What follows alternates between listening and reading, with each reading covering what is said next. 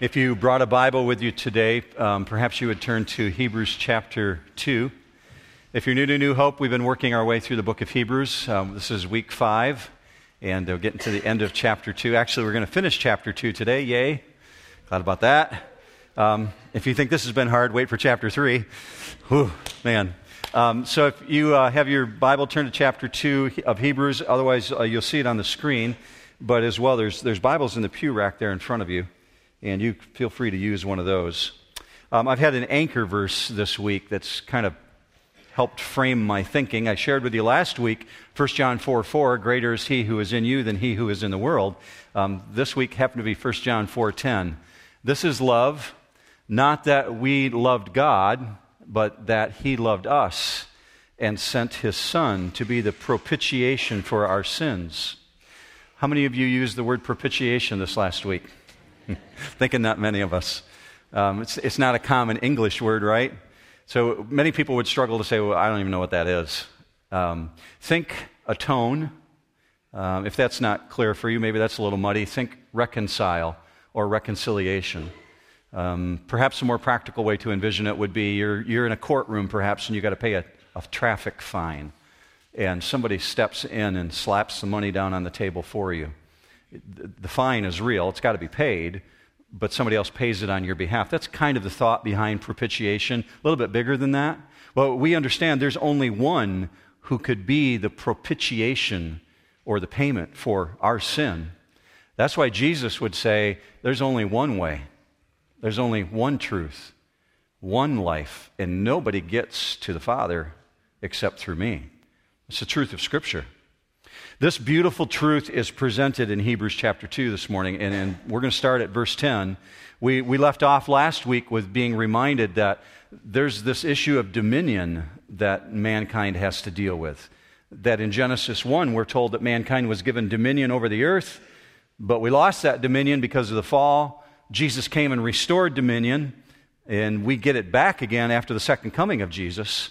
So we left off there in verse 9, and we would be asking ourselves at this point, if we were just continuing on, how does that happen? Well, verse 10 kind of starts us out with understanding that.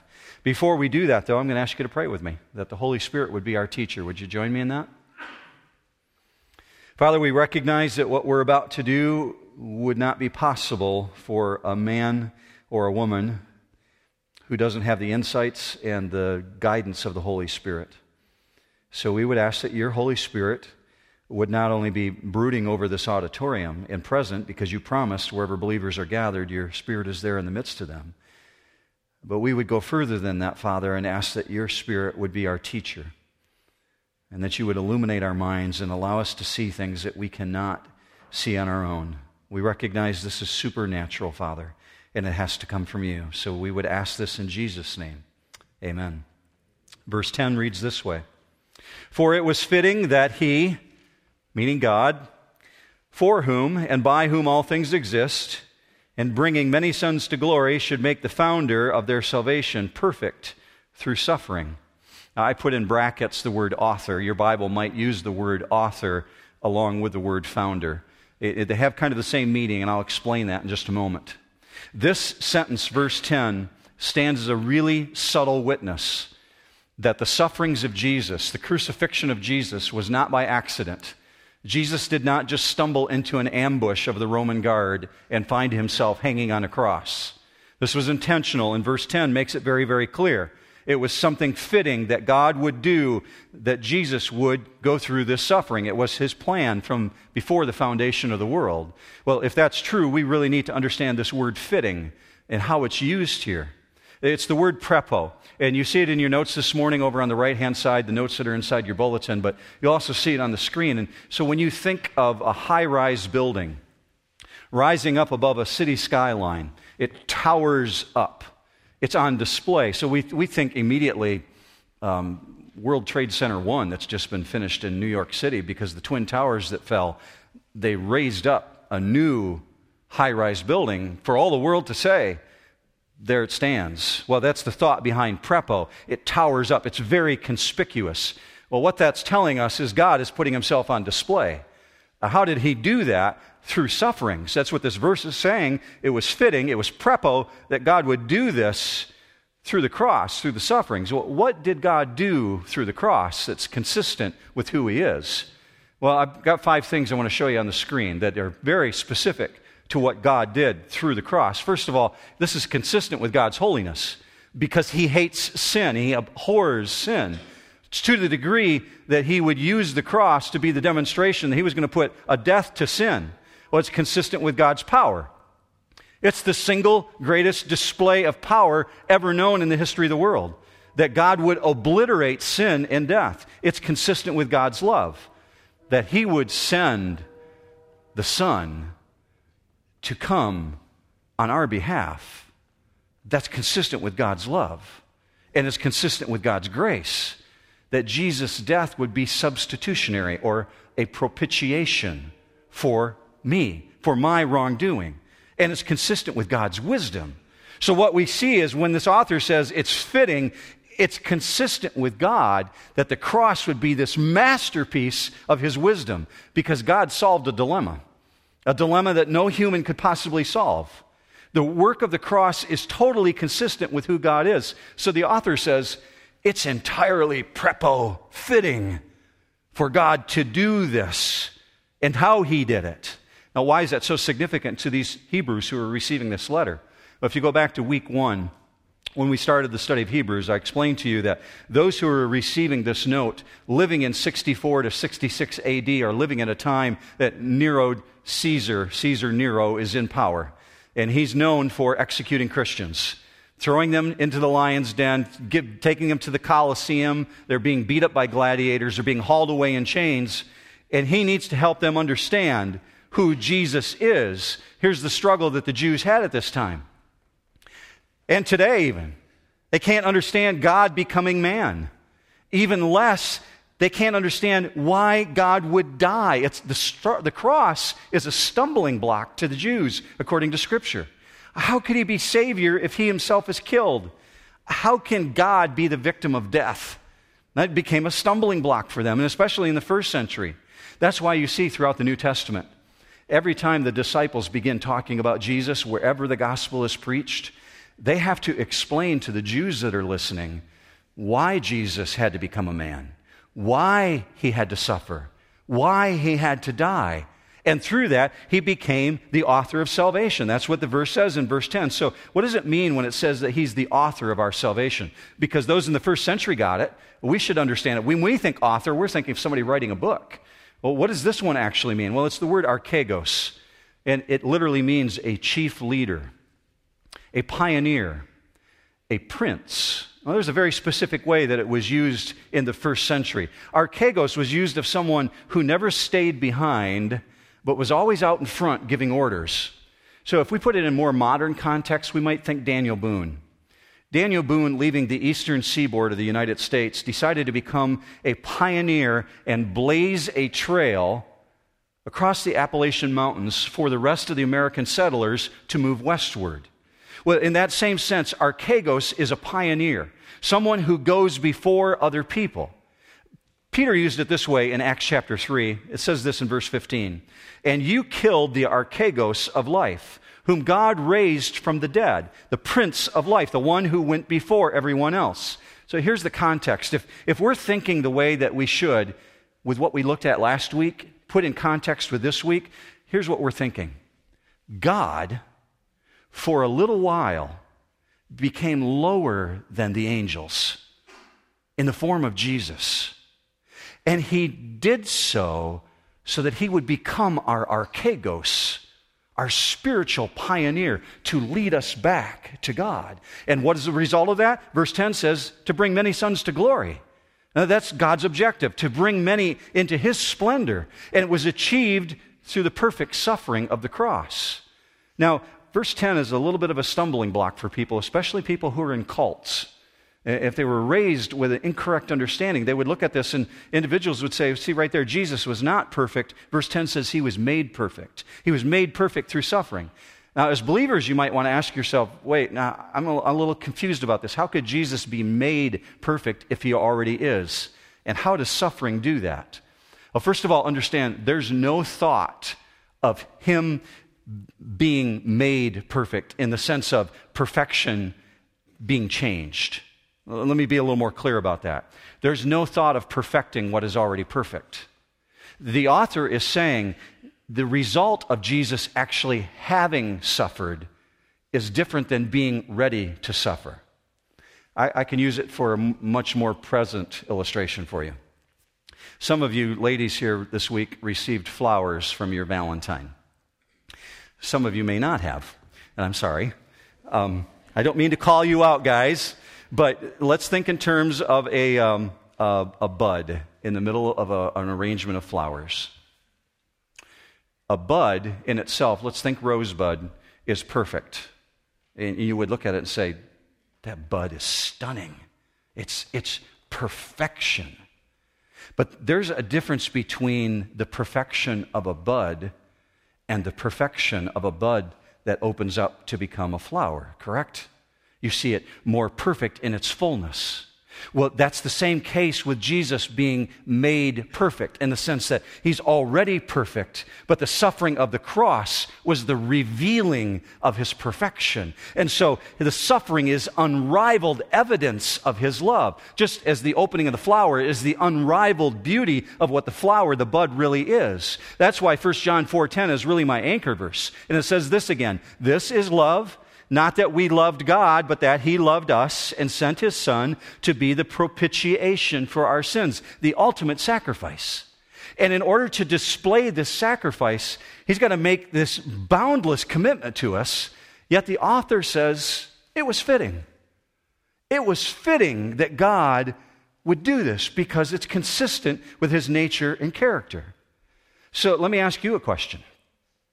If it was such a fitting action for God to do this, what's a fitting response for you?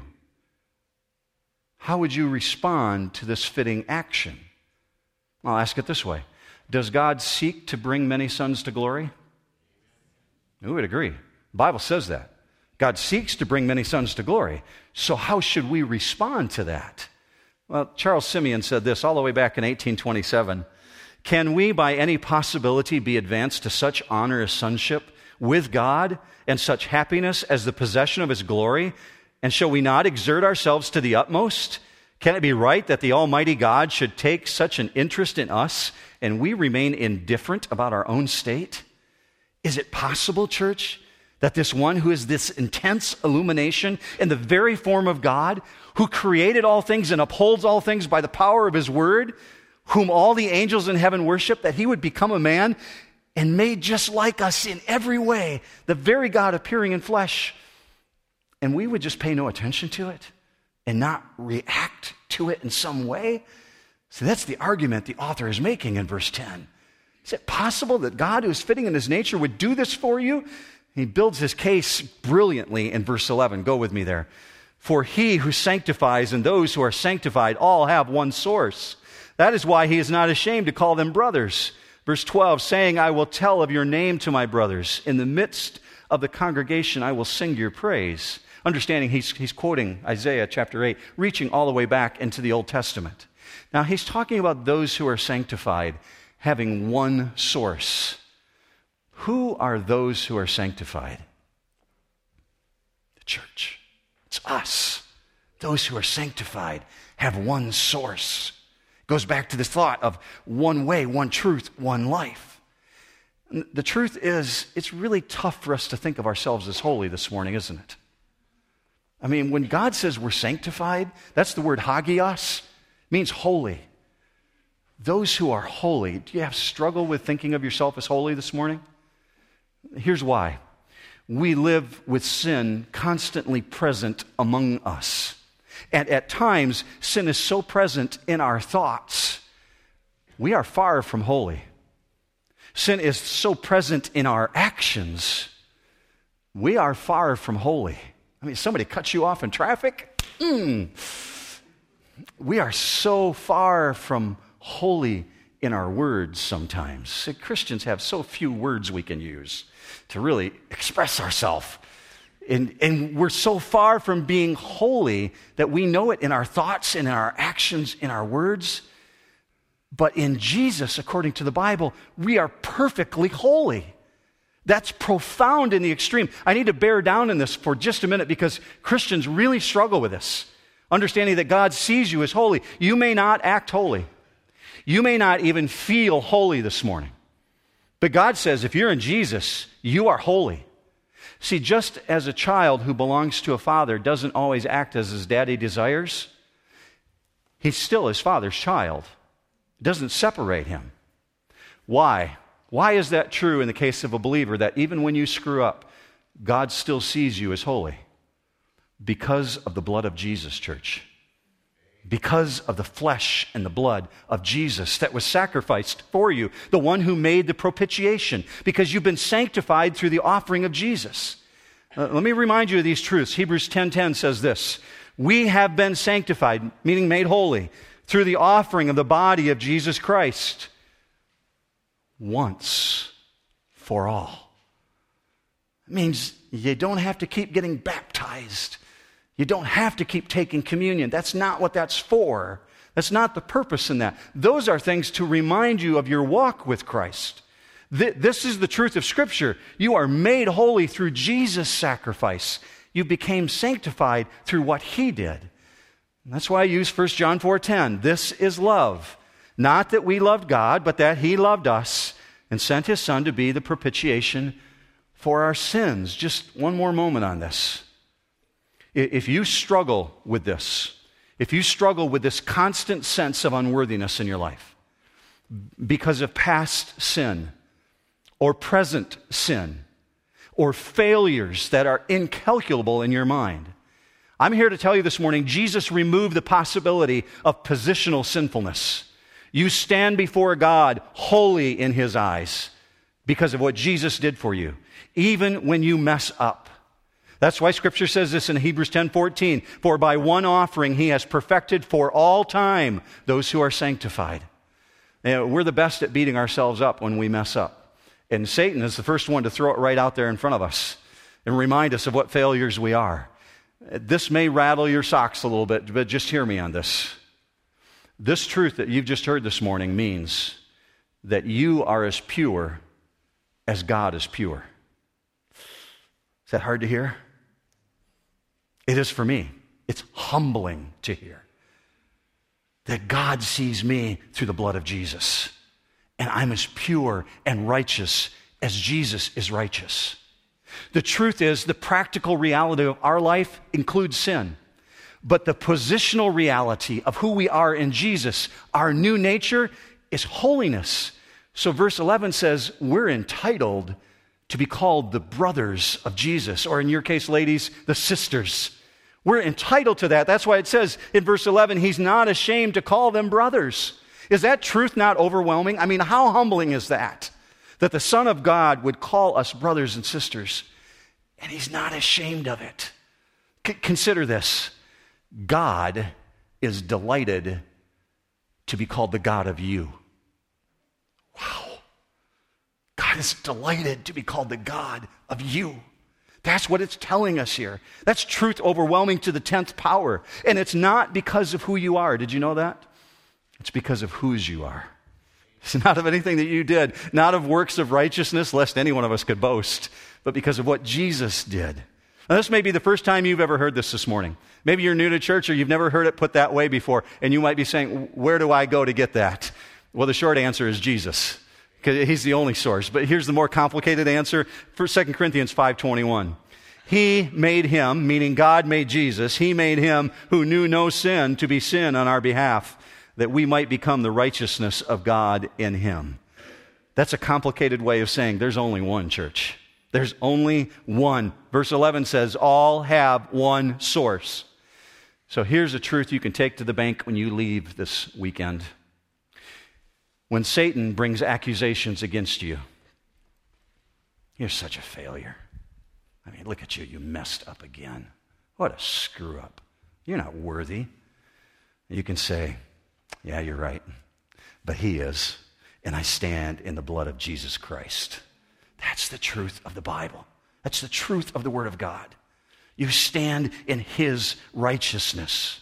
Now, the writer in verse 13 reaches back into the Old Testament again. Go with me there. It says, and again, I will put my trust in him. And again, behold, I and the children God has given me. Verse 14, since therefore the children share in flesh and blood, he himself likewise partook of the same things, that through the death he might destroy the one who has the power of death, that is the devil.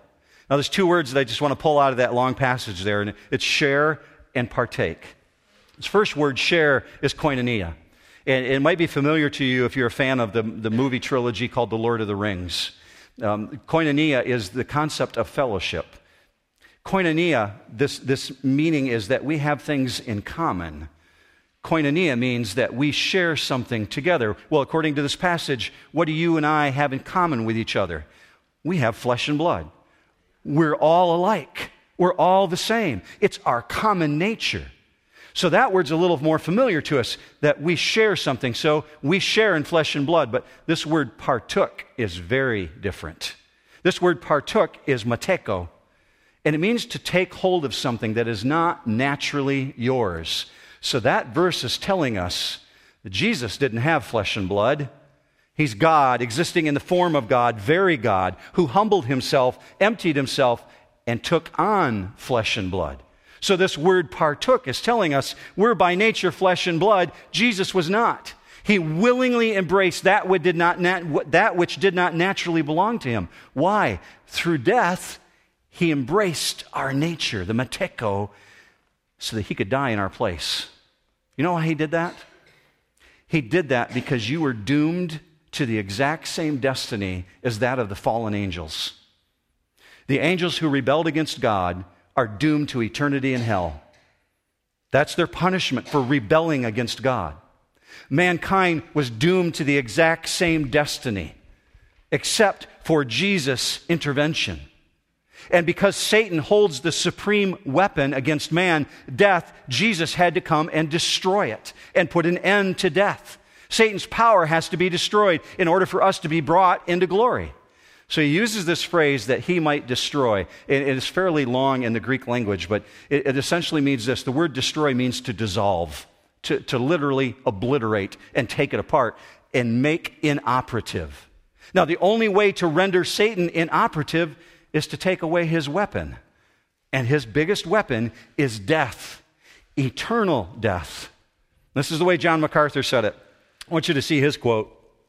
Satan knew that God required death for us because of sin. Satan knew that men, if they remained as they were, would die and go out of God's presence into hell forever. Satan wants to hold on to men until they die because once they are dead, the opportunity for salvation is gone. So that would tell us that Satan's weapon is extremely powerful. Would you not agree that there is nothing more powerful than death? Satan's got the most powerful weapon, death.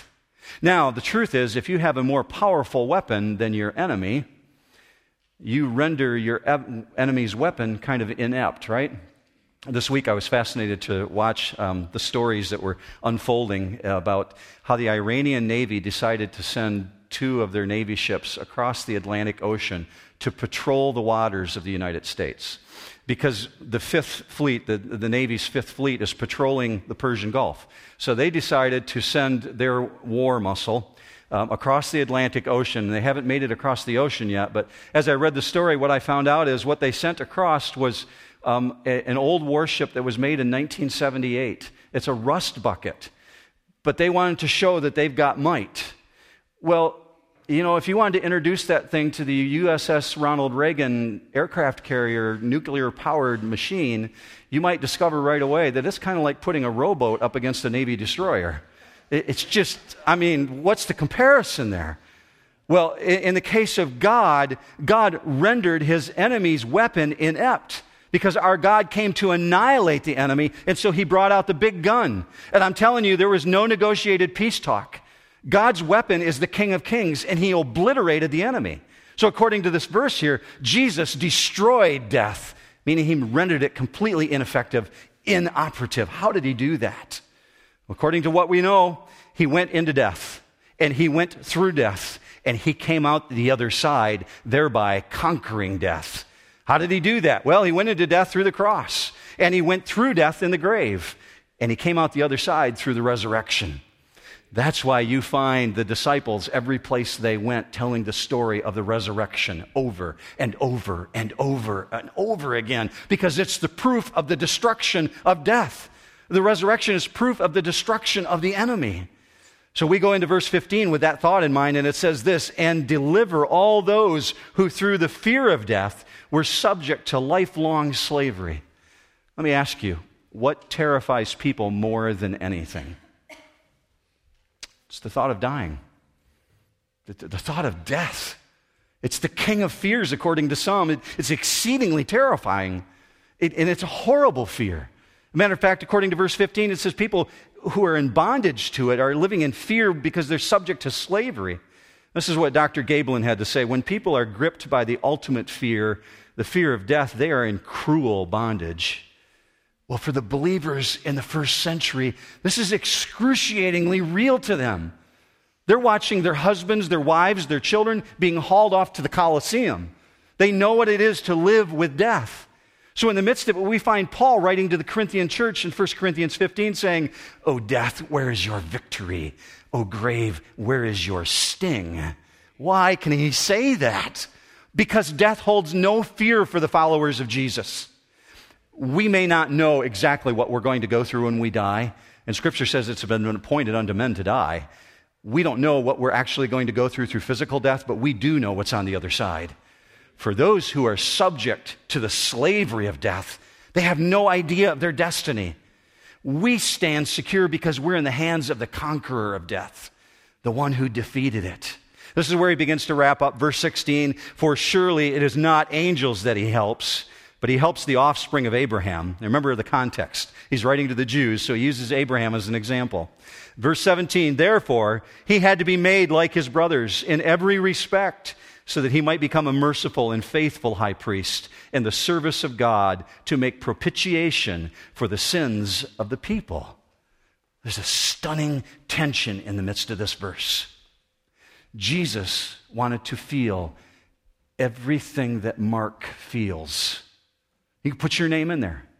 Jesus wanted to feel everything that you feel. Why? According to this passage, so that he could be understanding. See, he came not only to save you, he came not only to give you dominion again, but he came to identify with us. I can make this very real for you. Timothy, when you read in the Bible, in the New Testament, 1 Timothy, 2 Timothy, that was a young man who was a pastor of a church in Europe. And Paul wrote those letters to him. The first letter was 1 Timothy. The second letter was 2 Timothy. Timothy was struggling. He was having a hard time with the job assignment that he had. And people were giving him grief. And he was despairing. And Paul was encouraging him. That's what 1 Timothy and 2 Timothy are. Let me just give you one sentence out of how he encouraged Timothy from 2 Timothy 2:8. It says this, "Remember Jesus Christ, Timothy. Remember Jesus Christ, risen from the dead, descendant of David." Now that may not be as obvious when you look at that, but you notice what Paul's doing? He's reminding Timothy of the humanness of Jesus. Remember Jesus, using his human name, that he encountered death, that he was a descendant of David. See, he's reminding Timothy, Jesus was here on earth. Paul, in effect, is saying, remember Jesus in his humanity, Timothy. Remember that whatever you go through, he's already been here before you. He's already gone through this. So that tells you, church, you can literally pray, Lord, you know what you were going through when you were here? I'm going through that right now. Because the Bible says you've encountered every temptation. I'm going through that. And I need you in the midst of this. I'm going through it. And God in response can say, yes, I know. When you have a problem, is it not fantastic to be able to talk to somebody who's that much further ahead of you? For myself, I have a mentor that I occasionally get to talk to. He's a pastor at a church down in Atlanta. He's 15 years older than me. He's been there that much more times than I have. Young family, parents, young parents, you like to talk to somebody who's 10, 15 years beyond you, who have raised kids. Why do we like to do that? We want to talk to people who have been there before us, Jesus has been there before us. He's walked in our shoes, and he came to identify with us, experience what we experience. That's why Hebrews 4:15 says this, "For we do not have a high priest who cannot sympathize with our weaknesses, but one who has been tempted in all things as we are, yet without sin." I don't know if you've ever stopped to think about this, but in verse 17, if you have your Bible open and you write in your Bible, it says, "In every respect he was made like unto his brothers." You might want to circle that. In every category. That means Jesus was hungry. He was thirsty. He was fatigued. He slept. He grew. He loved. He was astonished. He was angry. He was indignant. He was sarcastic. He was grieved. He cried. He laughed, mostly at Peter. I mean, the guy just did funny things, didn't he? In every respect, Jesus felt everything I will ever feel, and more. According to the Bible, he sees every weapon that's been formed against us. He's known them all, and he knows the day and the hour that the enemy sets himself against you. And if you need to be reminded this morning, Satan is not idle. He is roaming the earth, looking for an enemy to devour, according to Scripture. He pounces like a lion, and he identifies believers as enemy number one. And so we're told, according to Scripture, he brings his work against us. Satan is not idle. There is not a saint among us in this room today who has not been tempted. That's the evidence that Satan's working against us. And I don't know if you see yourself as a saint, but that's what God says you are. Well, what happens when Christ followers are tempted? Well, the truth is, Jesus stands ready to help us. Because according to 1 Corinthians 10, God is faithful, who will not allow you to be tempted beyond that which you can stand. So if you're failing in temptation, it's not on God. It's on us who are not going to God and saying, "I need your strength," because he's able to give us the strength. He felt temptation to a degree we could not possibly know. Consider what he came from, and that he came to be one of us. The temptations had to be that much more severe for him.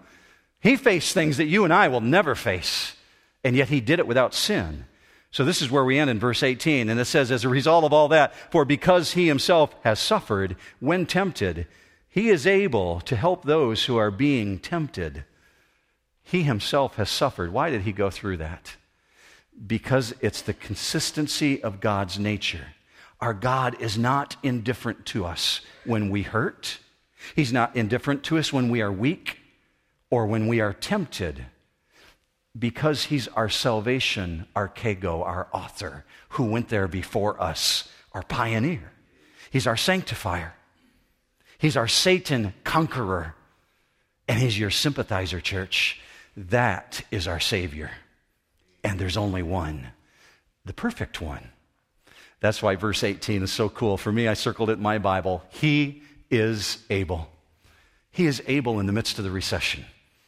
He is able in the midst of your bad finances. He's able in the midst of your physical difficulties. He's able in the midst of your temptation to conquer all of those issues. Every believer is a witness to this. I'll end with a question. Is the Lord Jesus possessor of all power in heaven and earth?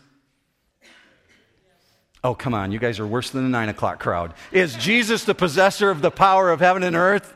Yes. Okay, so if that's the truth, why should we need to fear anything? In Jesus, we have nothing to fear. So I end with Ephesians 3:20. It says this, "Now to him who is able to do immeasurably more than all we ask or imagine, according to his power that is at work within us. To him be glory in the church and in Christ Jesus throughout all generations, forever and ever and ever and ever and ever and ever and ever and ever." You know, the author runs out of ink. Forever and ever and ever. I don't know about you, but I can imagine some pretty fantastic things. But this verse promises that God can do exceedingly abundantly beyond all that we can ask or imagine. His power is that great. So here's the problem. That verse tells me it's incumbent upon me to ask. He is able. Would you agree? Where we lack is in the asking. Asking in the midst of the temptation, asking in the midst of the need, asking in the midst of the struggle. Because, as the King James Version says, and I love it, it says, He is able to do exceedingly abundantly beyond all that we can ask or imagine.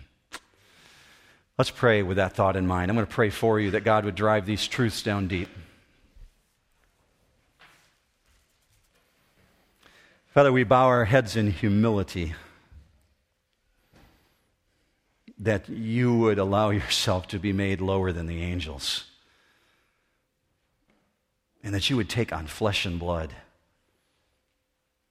just because you wanted to be able to identify with us. And that wasn't enough. You didn't just identify, you died for us. And you went through the grave, and you came out the other side, that we might know you. Father, thank you for this truth. Thank you that your Holy Spirit was present this morning and that you taught us. Thank you, God, for illumination and understanding that happened here.